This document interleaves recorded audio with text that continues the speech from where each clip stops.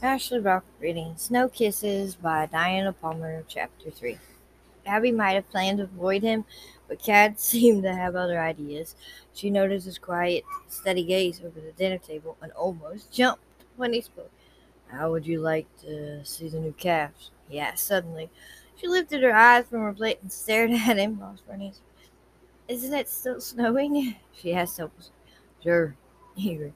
Well, the drugs have changed, and the calving sheds are just south of here. He reminded her. Being alone with him was going to unnerve her. She knew it already, but she loved the sight of those woolly little creatures so new to the world, and she liked being with Cad. She felt safe with him, protected, despite the lingering apprehension. She wanted to go with him. Well, he persisted. She shrugged. I would kind of like to see the cap, she admitted with a tiny smile. She dropped her eyes back to her plate, blissfully unaware of the look Cat exchanged with Melly. We'll have dessert when we get back, Cat informed Calla, pushing back his chair. Minutes later, riding along in the pickup and being bounced wildly in its warmer interior, snow fluttered against the windshield. It was almost like old times. Warm enough, honey? Cat asked. Like toast, she wrapped the leather jacket he had loaned her even closer, loving its warmth. Cad was still wearing his shepherd's coat, looking so masculine he'd have wooed them even at a convention of male models.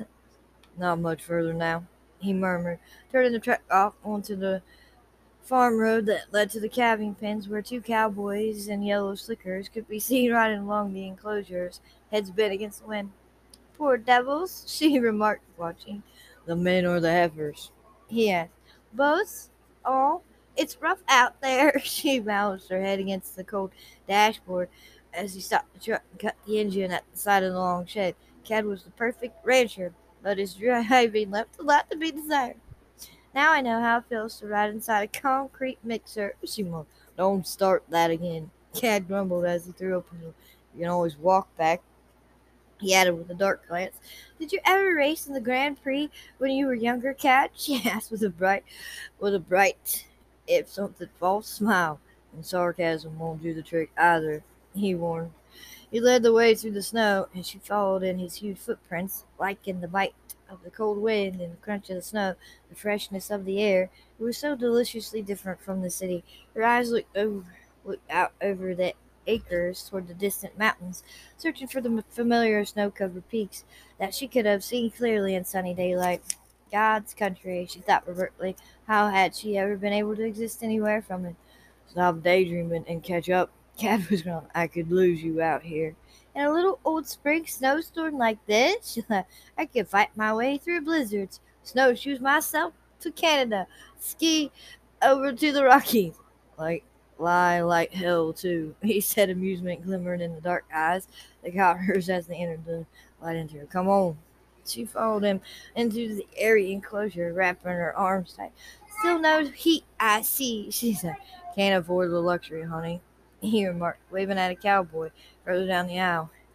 Is that why it's so drafty in here? You poor thing, you. She just. It would be if I didn't keep the air circulating in here, he agreed. Don't you remember how many calves we used to lose to respiratory ailments before the veterinarians advised us to put in the exhaust fan to keep stale air out of these sheds? Those airborne diseases were bankrupting the operation. Now we disinfect the stalls and maintain a rigid vaccination program, and we've cut our losses in half. Excuse me, she paused. I'm only an ignorant city dweller. He turned in the aisle, looked down at her. Come home, he said, where you belong. Her heart pounded at the intensity of the briefcase he gave her, returning back to his cow boss. Charlie Smith stood up, grinning at Kid. Hi, boss. You tired of television and hungry for some real relaxation? Jed sure would love to have somebody to take his place. Just visiting Charlie, Cat interrupted. I brought Abby down to see the newcomers. Good to see you again, Miss Abby, Charlie said respectfully to himself. We've got a good crop in here, all right. Have a look. Abby peeked into the nearest stall. Her face lightened up as she stared down at one of the black baldies, a cross between a Hepburn and a black Angus, black all over with a little white face. Jed brought that one in an hour ago. Damn, doggone it, Malma just dropped it. and walked away from it. Charlie sneered. That's not his mama, huh? Abby murmured, noticing the tender licking it was getting from the cow in the stubble. No, ma'am, Charlie agreed. We sprayed him with a detergentizing compound to keep her from getting suspicious. Poor thing lost her own calf. Abby felt a surge of pity for the cow calf. It was just a normal episode in ranch life, but she had a hard time trying to separate business from emotion. Cad moved closer behind her, apparently oblivious to the sudden intensified stiffening of her slender body. The catch of her breath. Please, she thought silently, please don't let him touch me. But he did attempt to. He leaned against the stall, rammed his hands in his pockets, watching the cow calf over from him. How many have we lost so far? Cad asked the cowboys. 10, and it looks like a long night. They're all long, Cad said. Sighed. Pushed his hat back over his forehead, and Abby glanced up, noticing how weary he looked. "I'd better check on my own charge down the aisle here," Charlie said, and went off with a wave of his hand as the ominous bleating of the heifer filled the shed. "Prime beef," Cad murmured, chuckling at Abby's indignant expression. She moved away from him with studied carelessness and smiled. "Heartless wretch! Did these kids really eat him?" "Couldn't you?" smothered Nuggets. "Oh, stop!" she wailed. "You cannibal!" "How does it feel to be back?" he asked, walking back the way they came. "Nice," she admitted, stuck her cold hands in the pockets of her drink. "I've forgotten how big this country is, how unspoiled and unpopulated. It's a wonderful change from a crowded, polluted city, although I do love New York," she added, trying to convince him she meant it. "New York," he muttered, "is a dangerous place." She stiffened again, turning to study his face, but she couldn't read anything in that bland expression. Cad let nothing show, unless he wanted it to. He'd had years of practice at camouflaging emotions. "Most cities are," she agreed. "The country can be dangerous, too." "It depends on your definition of danger," he returned. He looked down at her with wondering eyes. "You're safe as long as I'm alive. Nothing and no one will hurt you on this ranch."